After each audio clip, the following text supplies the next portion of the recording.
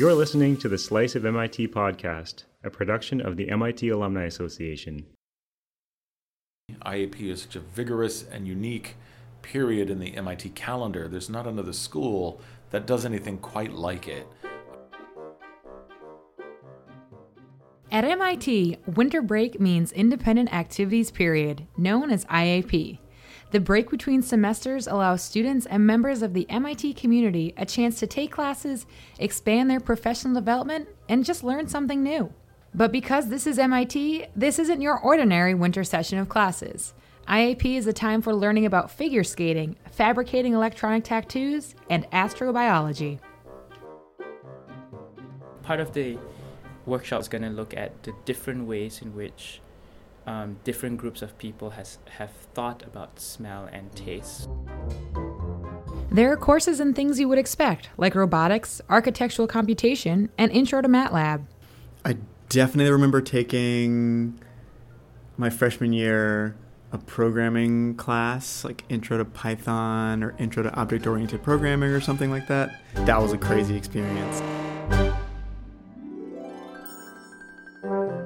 But there are also quite a few classes and workshops that you might not expect.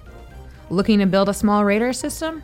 Look no further than the IAP course called Build a Small Radar System. Want to learn more about pond scum? Try The Amazing World of Microorganisms. In this Slice of MIT podcast, we'll explore 3 IAP courses being offered in 2017, as well as one beloved since-retired course. Want to know more about human dignity and automation, or just how to tie a bow tie? Stay tuned.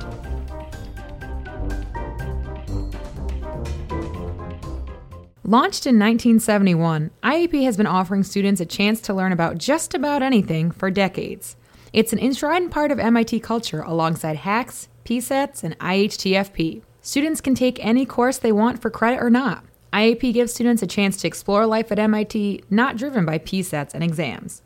And if students find themselves enjoying the break that IAP offers and want to know what it would be like to study on break forever, there's an IAP course for that. In Artificial Intelligence and the Effect on Human Dignity, students can discuss what work means to the human experience and what life might be like once the technology they someday develop removes the need for many jobs. If you imagine a world where people don't have to work anymore, to be even more extreme, where it's like they don't have the opportunity to work anymore, and they don't have that way to feel like they're necessary or helping other people, how does that change their idea of human dignity? That's Andrew Cortina, co-founder of the digital wallet Venmo. He's leading the course and the discussion. He learned about MIT when meeting with students about his newest venture, Finn, a virtual assistant that's like Siri or Amazon's Alexa. So, naturally, he knows a thing or two about AI and how it can impact humans in different ways. I'm a pretty big fan of the school, and then this course, just the opportunity to teach a course there sounded really cool. You might think Cortina would teach a class on the technical aspects of AI as his newest company enters the virtual assistant fray. But Cortina is more interested in the cultural and social aspects of technology. And that's what he wants students to think about too.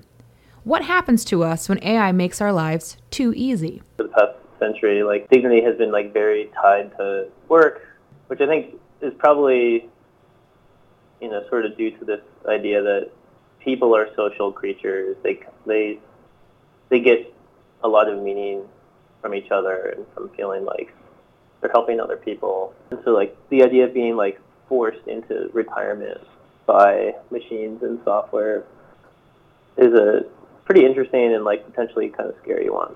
Students will also talk about Camus, Sisyphus, and Plato's Apology, works that were written before artificial intelligence threatened and aided our way of life. Cortina is especially fond of Camus' Myth of Sisyphus. In the work, Camus imagines labor Sisyphus in a unique light. The specific work about Sisyphus is actually Camus on Sisyphus, just sort of interpreting that myth. Sisyphus as kind of this everyman whose work was very repetitive, and yet he somehow imagined Sisyphus having dignity in his toil and his suffering, and kind of painted him as this absurd hero. And I think there's a lot to unpack in that work. What's the purpose of life if work is eradicated? The discussion is open this IAP.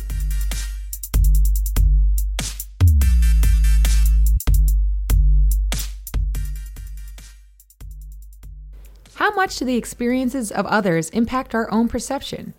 More specifically, how does someone else's sense of taste impact yours? That's what Jiahui Li, grad student in MIT's History, Anthropology, and Science, Technology, and Society program, wants to know. He's leading an IAP offering called Bestial Sense, a smell and taste workshop. I realized that, smelling and tasting are very much part of our everyday experiences, although people seem to talk about them as if they're maybe perhaps lesser important sensory perceptions compared to hearing or sight. That prompted me to think about ways in which I can get people to think more carefully and more engagingly about odors and tastes.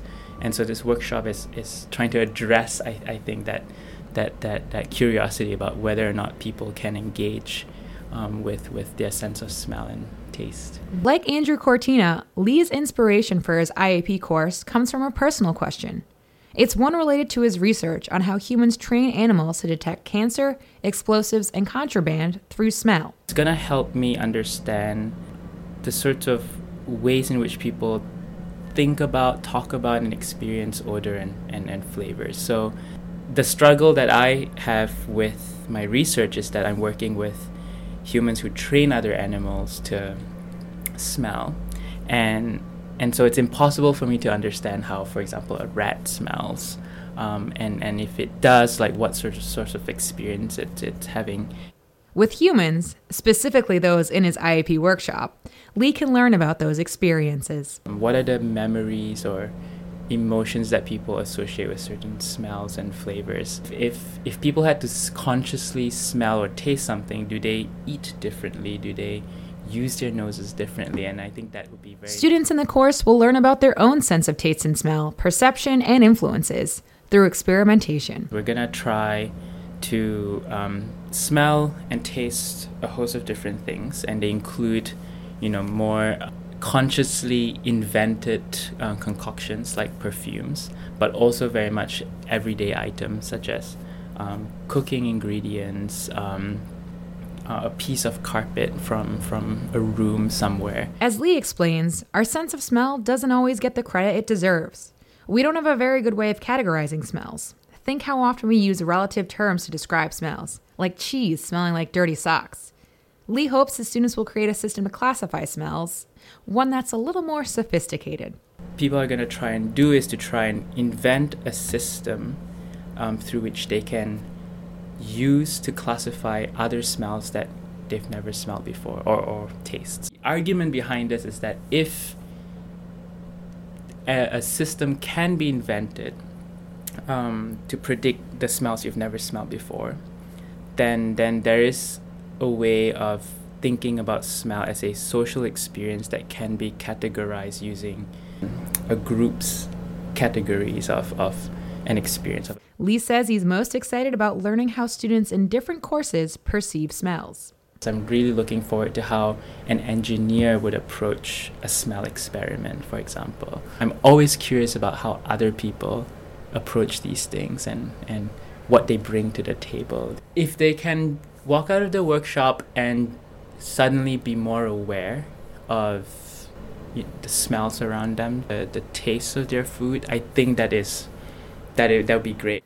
Thankfully, those students will have more time to stop and smell the roses and anything else that catches their noses before classes resume in February.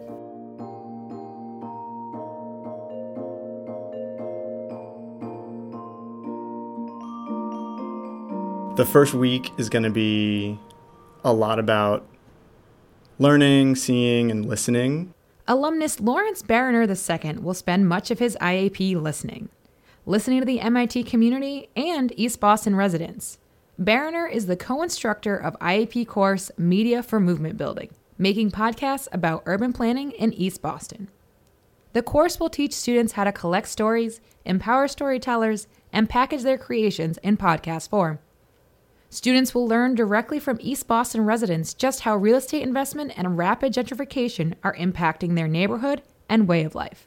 Insei Umo Asema conceived of the IAP class. She earned her master's in city planning at MIT and previously worked for the Community Innovators Lab at MIT, known as CoLab. It's a largely immigrant neighborhood, has that as part of like its core story. And so we just thought that those like kind of phenomena were really compelling for folks who are interested in planning and interested in neighborhoods that are going through rapid changes. Focusing on urban studies and planning through the point of view of neighborhood residents, students in the IAP course will learn the stories of East Boston residents by meeting with them and sharing meals with them. Marie Choi, radio producer and co-instructor for the course, says this FaceTime and sharing stories from the people who experience them is essential. This isn't about just training more people who are going to do the same thing that everybody else is already doing. Like when you look at the media landscaping, right? It's overwhelmingly white. It's overwhelmingly college educated. The regular folks, like all of us, like we come into the stories as victims. We're there to be like, if you're listening to a story about homelessness, you'll talk with somebody who's, houseless, who doesn't have a house, and they'll say, this sucks. And then who do you hear from? You hear from people that have a bunch of letters after their name, who may have never experienced not having a house to live in. So how does one take things learned in this course and build a movement? Bariner says that comes after the stories are packaged and IAP has ended. It would be a real victory in my mind, like an above and beyond victory, if there were, like, if the audio pieces that are produced in the class are able to be used by people living in the neighborhood to help them further advance or advocate for something that they're working on, or if the audio pieces can be used to help them support their work.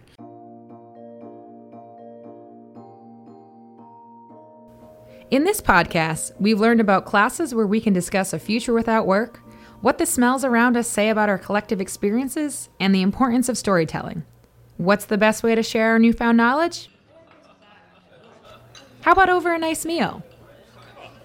For our last stop, we're headed off to a retired MIT favorite, Charm School, where students learned everyday etiquette for the formal dinner table and the office.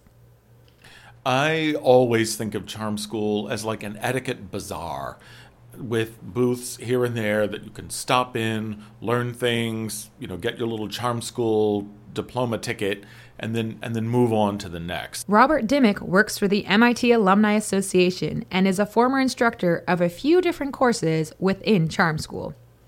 So for several years I did How to Tie a Bow Tie, and then in the early 2000s, when I got back on the Charm School faculty, for a couple years I did something called Formalities, which I could really structure the way I wanted to, but it would include things like drafting personal notes, thank you notes, the etiquette of using a card case as opposed to just carrying your business cards around in your pocket, that sort of thing. The idea of how you dress and put things together in a particular way rather than just throwing it all on. So those were fun courses. Charm School was first offered during IAP in the 1990s in response to the MIT community's desire for some general life tips, like how to dress for an interview or how to stay connected with contacts. Charm School was held on a single day and lasted just 4 hours. But thanks to short 15-minute sessions, students left with a wealth of knowledge and formalities, having had their uniquely MIT questions answered along the way. MIT people can be very analytical and very granular. And with etiquette, sometimes you don't have to be quite so analytical. So it made it interesting, but that's one of the defining factors of our community, is that people are big into analysis and knowing every possible ramification. Running consistently for nearly 2 decades, Charm School was an IAP course that earned a reputation, in a good way, so much so that it was featured on CBS Sunday Morning. An early commencement for the short course even featured Miss Manners, the well-known etiquette columnist, as its commencement speaker. I was really pleased that Charm School was a part of IAP, and it just sort of developed as this vibrant program that was the first of its kind. Charm School isn't being offered at IAP this year. It's being combined with permanent programming for new students. But Dimmick is always happy to share one more etiquette tip for the IAP community. Well, at MIT especially, it's that your backpack is an extension of your body and it does get in the way. So be conscious of your total girth, your total cubic footage volume, I guess, would be the right words. The students will tell me if that's incorrect science language.